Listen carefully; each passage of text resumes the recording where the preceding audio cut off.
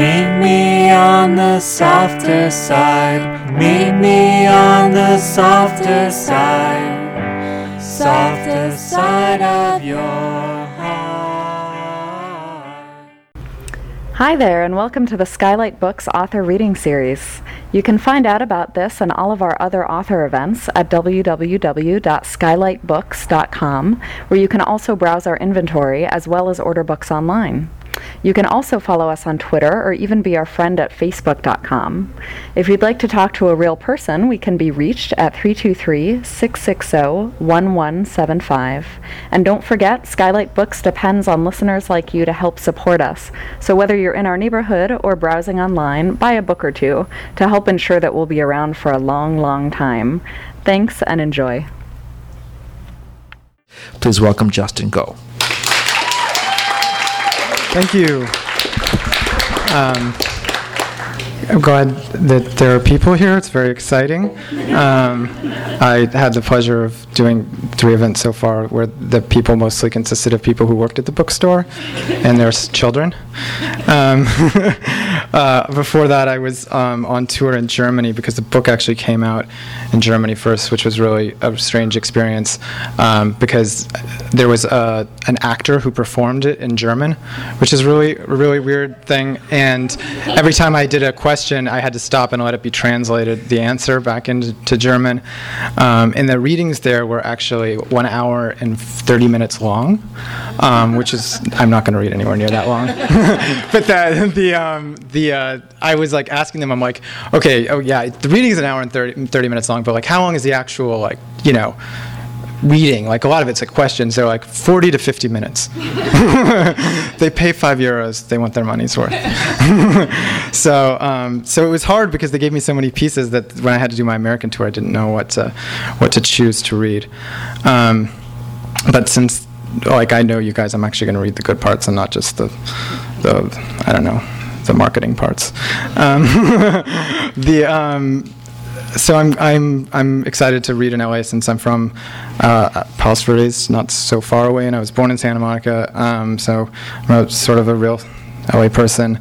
I started the book about 6 years ago, or 7 years ago, or whatever, and I had no idea that it was even going to be published. If I had known how hard it was going to be, I never would have tried to do it. But luckily, I willfully did not educate myself about the business because it's extremely discouraging. The book is about if you don't know what it's about a young American who learns he may be heir to the fortune of a British mountaineer.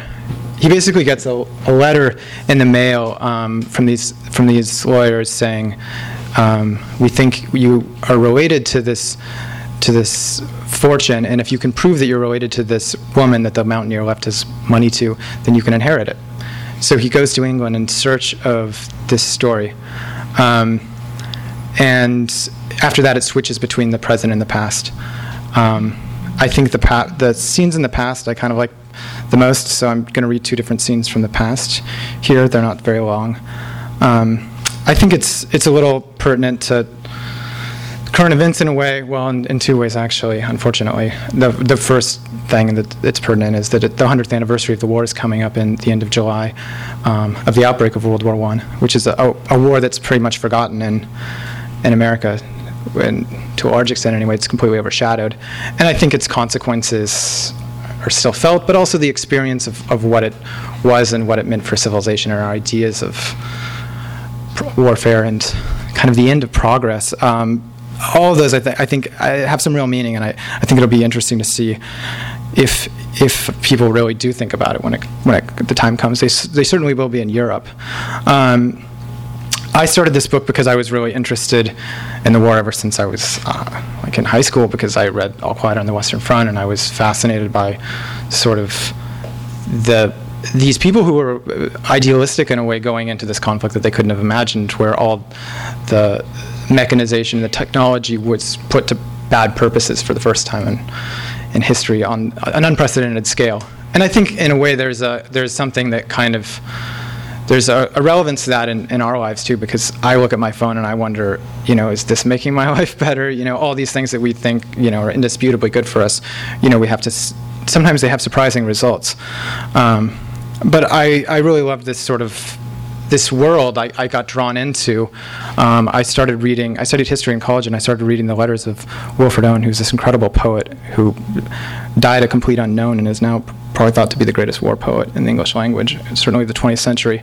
And that's what the title of the book, The Steady Running of the Hour, is from one of his poems. It's in the beginning. And his letters were just incredibly beautiful, and they made me kind of think about the war. And the first chapter I'm going to read or a part of a chapter is a scene that sort of shows the war on its. The challenge is to try to show it on a sort of a human scale, taking something so large and showing what it's like for an individual, especially in a conflict like most conflicts where people didn't necessarily hate the people that they were fighting against.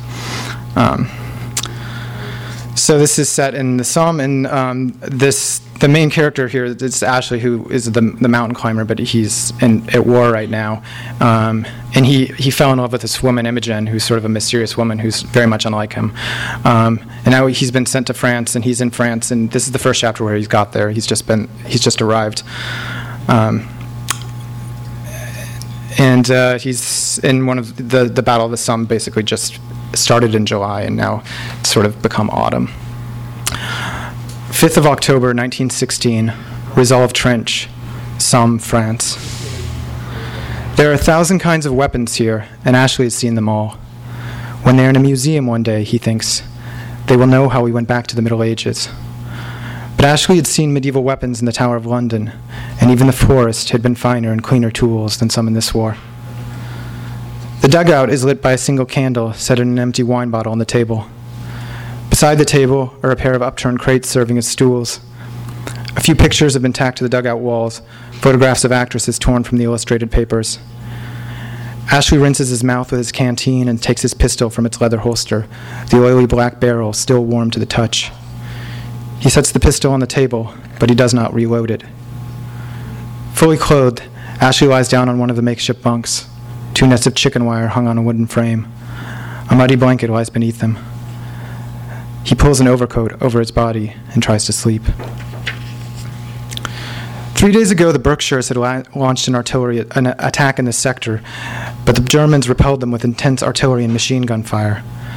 The Germans rallied in a counterattack that ended with desperate hand-to-hand fighting here at Resolve Trench. Since then, there have been many wounded stranded in the shattered forest of no man's land, just beyond the British wire. By now, most of these had died or been brought in, but there remained one wounded German who had been weeping and raving all the while. He was still alive. He lay less than 20 yards from the British frontline trench. Ashley was the only man in the company who understood German. He had been listening to the wounded man for 3 days. The German passed between periods of lucidity and great delirium. At times he seemed to be dictating a letter to his wife, telling her that he was ready to die. At times he addressed the British directly, describing his wounds in detail, describing the shell hole he lay in, saying that he was running out of water but could survive if only they would bring him in. He explained that he had no quarrel with the English, that they were all brothers in God's kingdom. Except for the word Kameraden, which the German repeated over and again, the British understood none of this. The men nicknamed the wounded German Kameraden.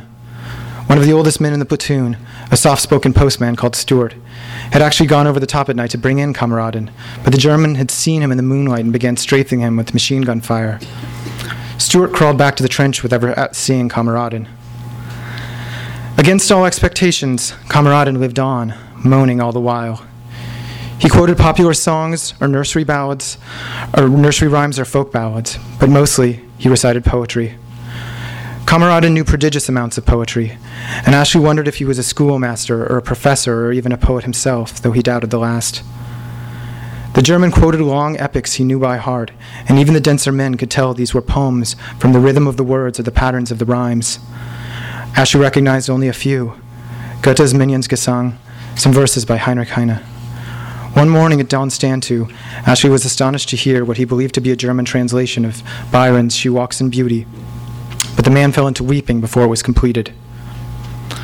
Late last night, as Ashley was on watch, Kameraden's moaning reached a fevered crescendo. The men sleeping on the trench floor complained of the noise. Ashley told the men to go back to sleep. He found Bradley, the platoon sergeant, and told him he was going into no man's land to see Kameraden. "It's hopeless, sir. You can't save him. The Huns might see you."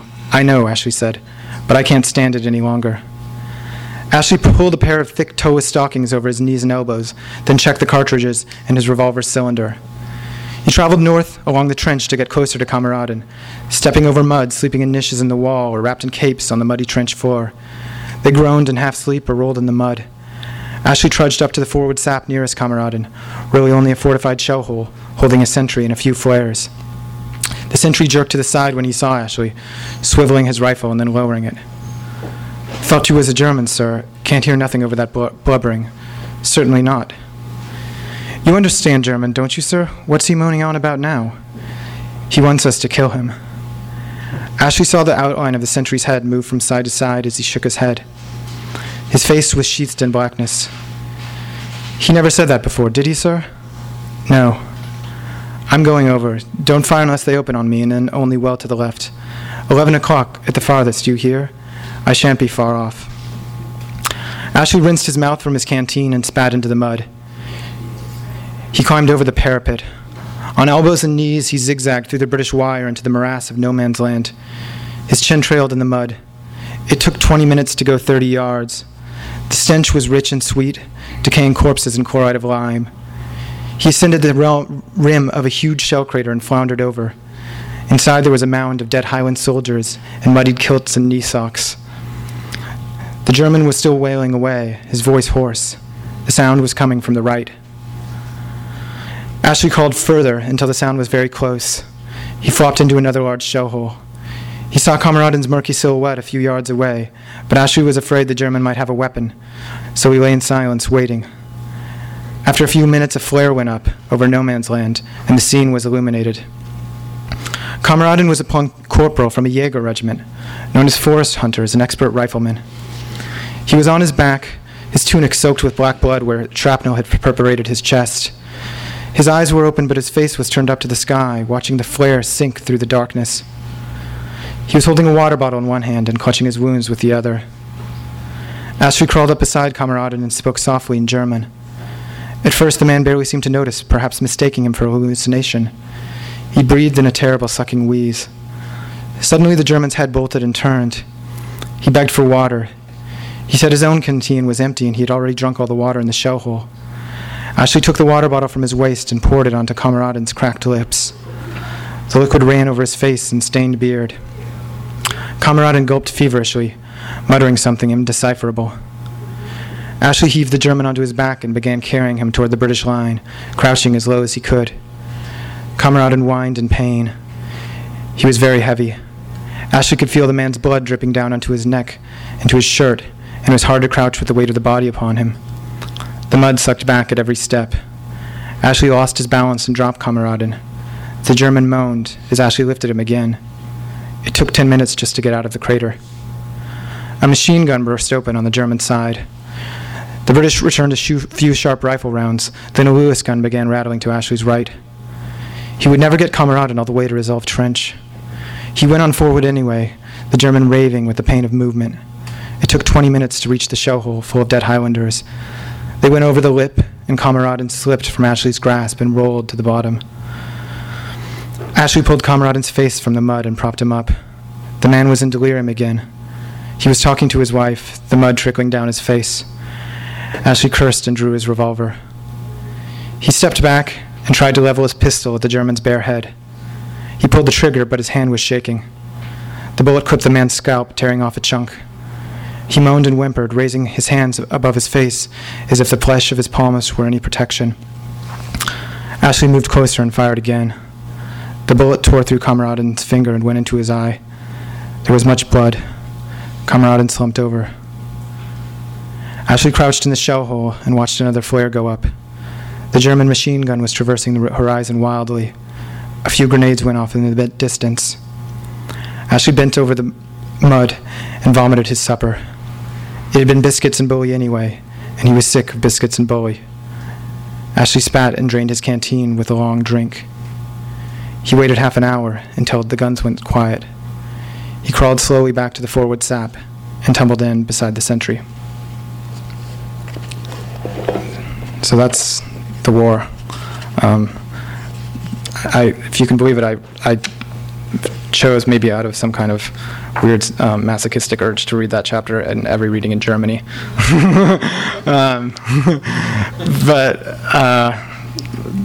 The book isn't actually, most of it is not, I mean, there's definitely some trench warfare, but it's not like that's all of what the book's about. It's just, I guess, I thought it's kind of an example of how I tried to use the things that I had read about and distill them into some personal experience.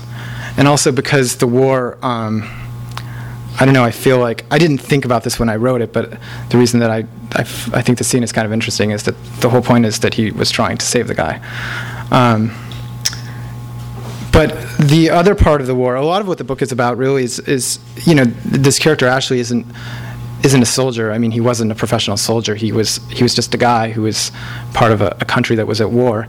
And what really defined himself for him, how he would have seen himself was as a climber. And I was always really interested in Everest.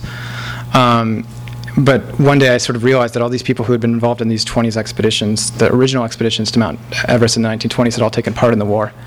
And the expeditions were really fascinating because the territory they were going into, everything was so unknown. To get to Everest, Tibet had been a completely closed country, and so had Nepal. And so to get there, they really had to literally walk off the map. And no one really knew what was waiting for them. They had 3 expeditions in the 20s, and the first one, they just had to figure out how to even get at the mountain. And the experience was, the famous sort of idea about Everest is all about these guys in like tweeds sort of, climbing the mountain who didn't know any better, and they, brought champagne there and read Hamlet to each other on tents, which is pretty much true, as ridiculous as it sounds. But they weren't fools. And, in some ways, I mean, we use wool underwear now, so it's not as crazy as it sounds. But what really drew me to it was partly the contrast between how they saw climbing as this beautiful thing that transformed their lives and the reality of how difficult it was. And I don't know, the commitment that they had to try to kind of make something out of their life and find meaning after something like the war was really fascinating to me, and I became really interested in the world of the climbers at the time. So I'm going to read, if I can find it. I seem to have lost my place. Just one little part that sort of describes these two characters, Ashley and Imogen, who've just met. And they're attracted to each other, and they don't really know why, I think.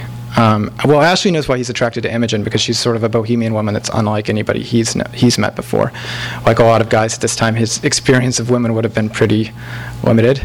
And, these guys, the guy I was just describing was at the front, was 20 years old, 19, it would have been really normal, in a command of 60 men, in a life or death situation. They had to grow up very fast. And yet, in some ways, they were incredibly naive or had a very limited experience. And this woman, Imogen, although she also has very limited options, I think knows more of what she wants in life, and I think he's attracted to her. But the thing that he knows about is climbing, and in this chapter, you get to see Ashley through her eyes, I suppose, as he talks about mountain climbing. So this is the last thing I'm going to read. It's just a few pages. So they've just met. They only get to really spend 6 days together, and they've just met at they've run into each other a couple times, and they went for a walk in the park, and it got dark, and now they're in a cafe in London in 1916. So this happens right before the scene I just read. They are seated in a cafe, at a table in the cafe beside the mirrored wall, their bodies perching and sinking into gaudy stuffed chairs of scarlet velour. The fog of tobacco smoke is tremendous. A female waiter emerges from the haze to take their order. Her paper collar soiled and yellowing, a starched napkin hung over the sleeve of her black jacket. Imogen orders a pair of brandies, winking at Ashley. He cranes his neck to look around the room. Rather jolly in its own way, isn't it queer to see women waiters?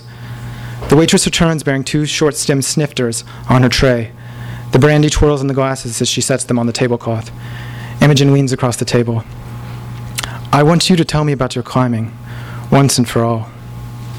What do you want to know? Anything and everything. I've always been curious. We used to go to Switzerland when I was little, when we lived in Paris. I remember being terrified of the mountain guides. All morning they'd be waiting in the front of the hotel for the guests. They'd never come in, they'd only stand outside smoking their pipes and talking in frightful dialect. And the places had such mysterious names.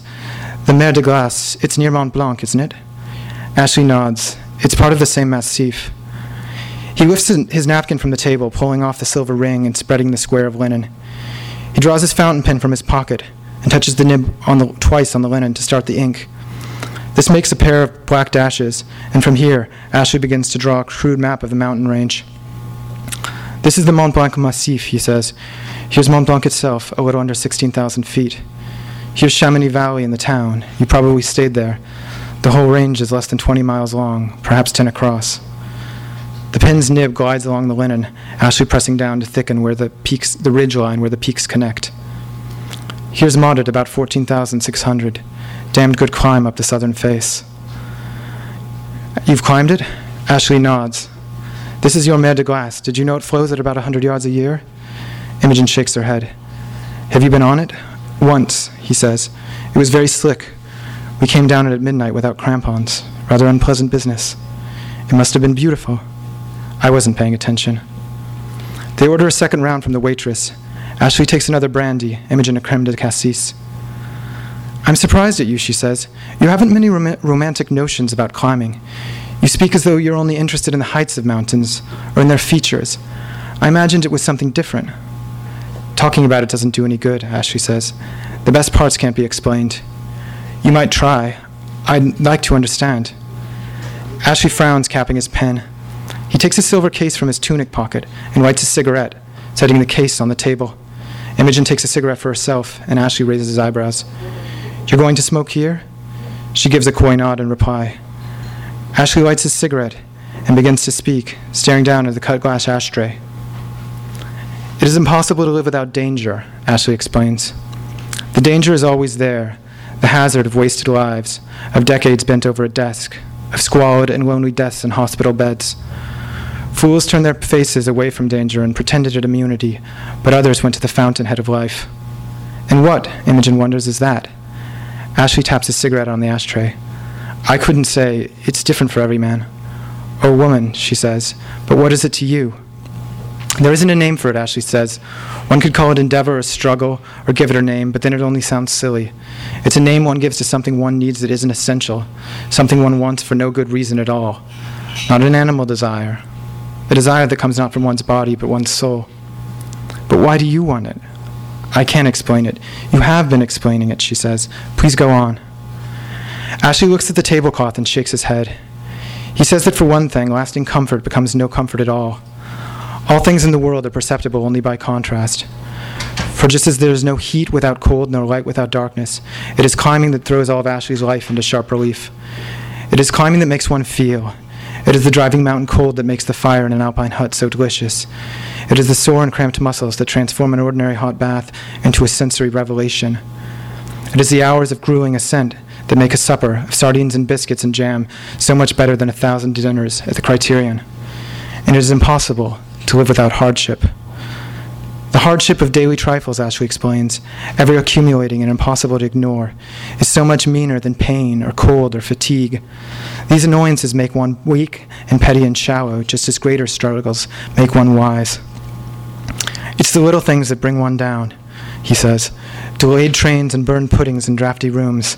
I was never so miserably cold on a mountain as I was in a drafty room. One can rise to dire occasions, but most of the time one worries about one's burnt pudding. It takes real struggle to see what life is. Then you realize you don't give two straws if your pudding's been burnt. Ashley watches Imogen across the table. Her gaze is steady and unblinking, her hand turning the silver band around her wrist. Then you climb for what it does for your life? Sometimes, Ashley says, but not always. For there is also the beauty. Ashley sweeps his cigarette across the room and says that to him, human architecture is little but a screen, an elaborate facade of iron and glass erected to hide the majesties beyond. There is nothing in the untamed earth that is not beautiful. Of tamer beauties, Ashley swears that if one follows the streams up to the headwaters, the source of their fineness is very wild indeed. To walk the Mer de Glace at midnight is not only to be witness to the exquisite mystery of the natural world. It is to step away from the metropolis, from mankind's hall of mirrors, and to assume one's place among the wild. One doesn't see beautiful things in mountains, Ashley says. One becomes them. Imogen smiles. She draws a little from her cigarette. It was a wonderful speech, and I'm glad to have dug it out of you. But I wonder if it's another joke of yours. Do you really mean this, or is it only what you think I wish to hear? You give me too much credit, Ashley says. I'm not so good a liar. I bet you're a very good liar, Imogen says. But I think you're afraid to be serious, because somehow you are so very serious. That's it. Thank you.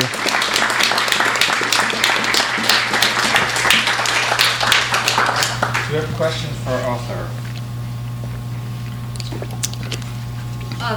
When you started researching the book, how much did you know about Everest climbing back in that era, and was there anything about what you learned about it that surprised you? I think I knew a casual amount about it. I definitely didn't know the technical knowledge of like the way that they climbed in the 20s is like pretty obscure, and I had a really hard time finding it.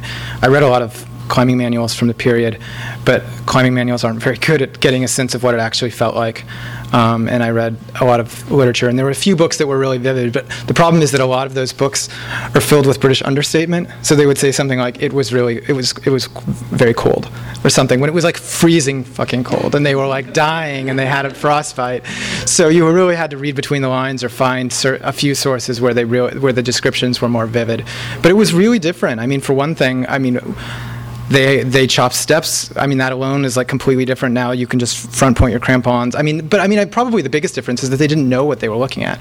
Be looking at the upper mountain with telescopes. That's just to try to figure out what it's so different from a world in which we not only know what it looks like, but can look at satellites to figure out what the weather is coming. They didn't even understand the monsoons, which completely determine sort of when people climb Everest.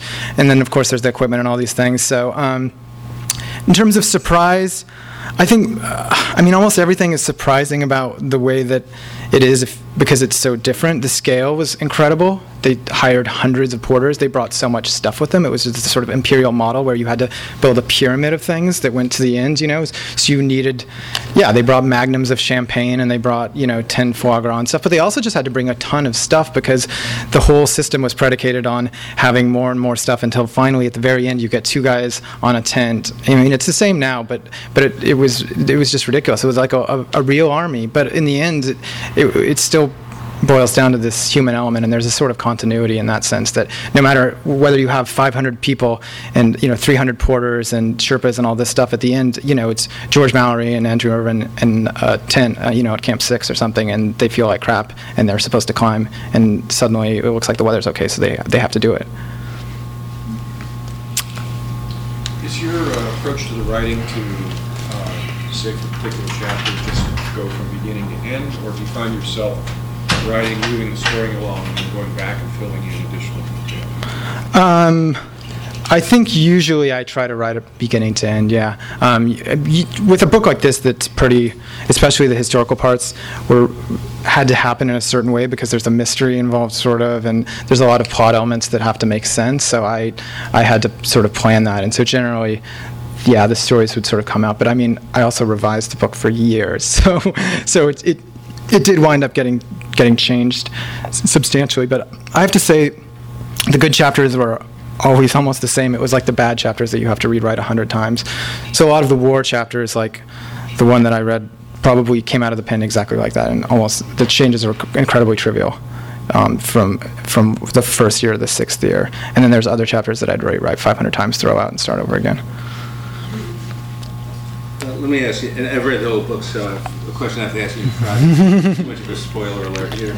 But, so back to I like the historical stuff better too, but I think the stuff was great because it has the more the tension of looking back. And also, when I read it, Downton Abbey was on, and my dad was born the same year as Charlotte, so I really feel like I learned about that and the war stuff. But did you ever think about writing it? Did you know from the beginning it was going to be, I don't know what to call it, a two-stream boat, whatever you call that, or was it originally going to be one or the other? Or you knew? No, I think because the idea behind the story was always of the weirdness of like a young guy like somebody in like us, like being connected to this, I guess, was like my way in. Because it's one thing for the past just to be there. I mean, we know that exciting things have happened, but somehow that doesn't seem to like affect our lives in a lot of ways. But, it's just something that happened, and that's, I guess, I mean, sometimes I feel that way about the past, but you can, if you choose to, like, feel something different, and I guess that was the idea behind the book. So the idea of legacy is kind of a symbol of that, right? An inheritance, like it's obviously an inheritance. It doesn't have to be money; it could be anything. So that was my way in. But there were many times over the course of the writing the book that I wondered if I should have just written a historical novel, because the way that the story takes place, it means that it switches every time, and you don't want. I don't know if you guys have read books like where there's multiple parts and there's like that one part that's really annoying. And you're like, oh God, it's this guy again. I don't want to read about this guy. Can we get to the next guy? You don't want to write that book. You want to write the book where you're equally interested in each chapter and you read the next chapter so you get to the next chapter but to do that is hard because people tend to pick favorites, and to try to bring them up to equal quality is very difficult. So I don't know if I'd do it again. Well, I think you did this because the plots, which I guess they always do, like the Quiet Americans, the same as yours. They sort of meet like this. They don't run like this. They come closer and closer, yeah. Parallel. Yeah. You're learning as the modern guys. Like right. I think that was. Yeah, exactly. It's not like it's like two stories that like only like at the very end you're like, oh yeah, they went together. It's not like that. It's like the whole time they're connected, and it makes it a little bit more tolerable than just finding out at the very end that so and so is somebody's like long lost cousin. Yeah. It was all a dream. Exactly. And yeah. What sparked your interest in Everest, the early Everest expedition in the first place? Well, probably. I mean, I think I came in with everybody else, like in '96 with the disaster and reading Into Thin Air and all that stuff. But if you read that book, then you're going to read something about George Mallory and Andrew Irvine disappearing. And if you guys don't know the story, that they basically it'll never be hopefully it'll never be disproven that they didn't climb. And nobody knows. These two guys in 1924 were last seen kind of in a break in a storm going for the top. And although it seems unlikely that they reached it, we don't know. And so there was sort of there was a mystery to that. And then the people themselves were so fascinating. I was already interested in people like the Bloomsbury group with whom George Mallory was connected, and the intellectual atmosphere of the time, the period, the war, it all kind of came together when I realized that those were the people who had been on these expeditions. And I think also just once you get interested in them, they're really, really interesting. It's just another world. How much traveling did you do to research the book? The places and everything feel very immediate and very real? Yeah, a lot. I mean, I kind of still live out of a suitcase. I pretty much went everywhere in the book, including to Everest. I didn't climb the mountain, but I went to the base camp. And the European locations of the book, like a lot of it takes place in London and Paris. In Berlin. I lived in all those places. I wrote most of the book in Berlin, so they were all places that I had a strong connection with, and that was why I did it. I think I wouldn't have been able to do the dialogue and the British stuff if I hadn't already been obsessed with England for a really long time and gone to grad school there. So it was just sort of a hodgepodge of things that were already a part of my life, but I wound up going back to them a lot, and it created this weird lifestyle where I kind of would just drift from place to place whenever I had a friend who had a place where I could stay, and it's sort of persisted as my friends now. Yeah. So did the research you did, especially for the historical parts, but even for the sort of romanticized idea of Everest that they had back in the 20s, has it all changed or maybe sharpened your own view of your present, your personal present, in the sense of your the contemporary world we live in? Sorry. It's immersing yourself in the past and the romanticism. Yeah. Did it all change your own view of the present? Definitely. I mean, that's a huge part of what this book is about, which is once you get interested in this, it's great to be interested in things like this, but then it makes your own life seem really boring and trivial. And I mean, the question is, to some extent, that's sort of maybe what mountain climbing is about. And I've heard among veterans, you sometimes hear that although they don't necessarily want to go back to war, that things seem trivial after they come back. And I wonder is it possible for us to give our life meaning without having to resort to risking our lives? But I definitely think that sometimes in reading about these intense things, yeah, my life would seem boring, and I think I try to, maybe writing these books and reading about these people is my effort to try to live as close to that as I can. But, in the end, you still also have to choose your own life, and that's a lot of what the narrator of the story goes through, which is seeing how his life can measure up to these ideas, because it's also a lot about what it's like when you're in your 20s, and that's the characters in this book are all in their 20s, because you have huge ideas about what you want out of the world, but they don't always measure up, and you can sometimes go against them very stubbornly, and so, but in the end, you probably have to, if you want to be a normal, happy person, you kind of have to choose your life. Thank you. Thanks for coming, guys. Thank you. You've been listening to the Skylight Books author reading series. Don't forget that you can check out this and all of our other great podcasts at www.skylightbooks.com. Today's music was provided by Fragile Gang. You can check them out at MySpace, Facebook, and the iTunes Music Store. Thanks for stopping by, and we hope to see you soon.